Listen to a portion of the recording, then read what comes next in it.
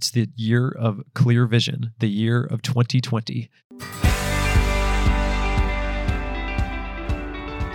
Hi, I'm Colin, and welcome to The Tightrope, the podcast where we look for balance in the midst of our busyness, opportunity in the midst of our mess, and the clear vision of Christ at the center of it all. Well, I doubt that any short podcast will give you balance and clarity to last for a lifetime. My hope is that each week we can help you to take a step forward.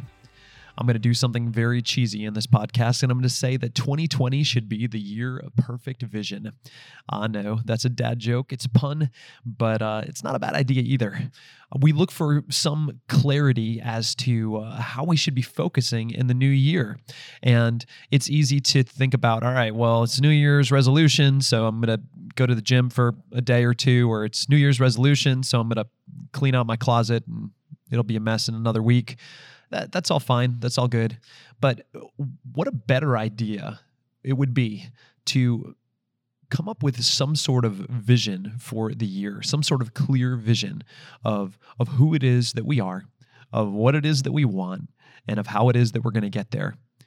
It's no secret that at Ascension, we work on a lot of theology of the body resources for young people, for adults, and we've been really kind of focusing on that stuff. And it just dawns on me more and more that all of that is really about having a clear vision of who we are and what we want and where we're headed.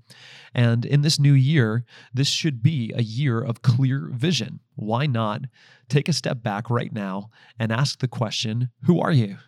No, really, like who at the very core are you? What marks your identity? What are the false identities that you need to cast off? What do you want in 2020?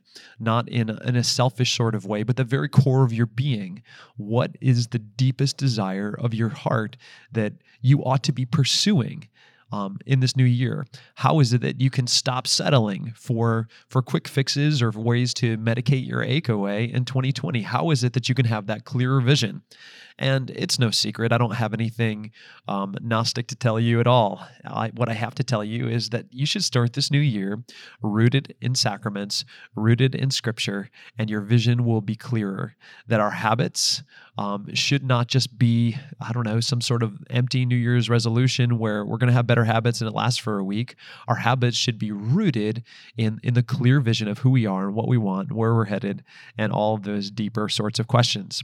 So this is a real simple message entering into the new year. It's the year of clear vision, the year of 2020. So start the year off with clear vision, with 2020 vision that you are a beloved son, you are a beloved daughter of God. You are one who is called to sanctity, to sainthood. You are one who is called to integrity. You are one who is called to experience healing in this new year, to experience all it is that God desires for you to experience so that you can be who you're created to be. Have a clear vision in this new year. For Ascension, I'm Colin McIver, reminding you to take a step forward.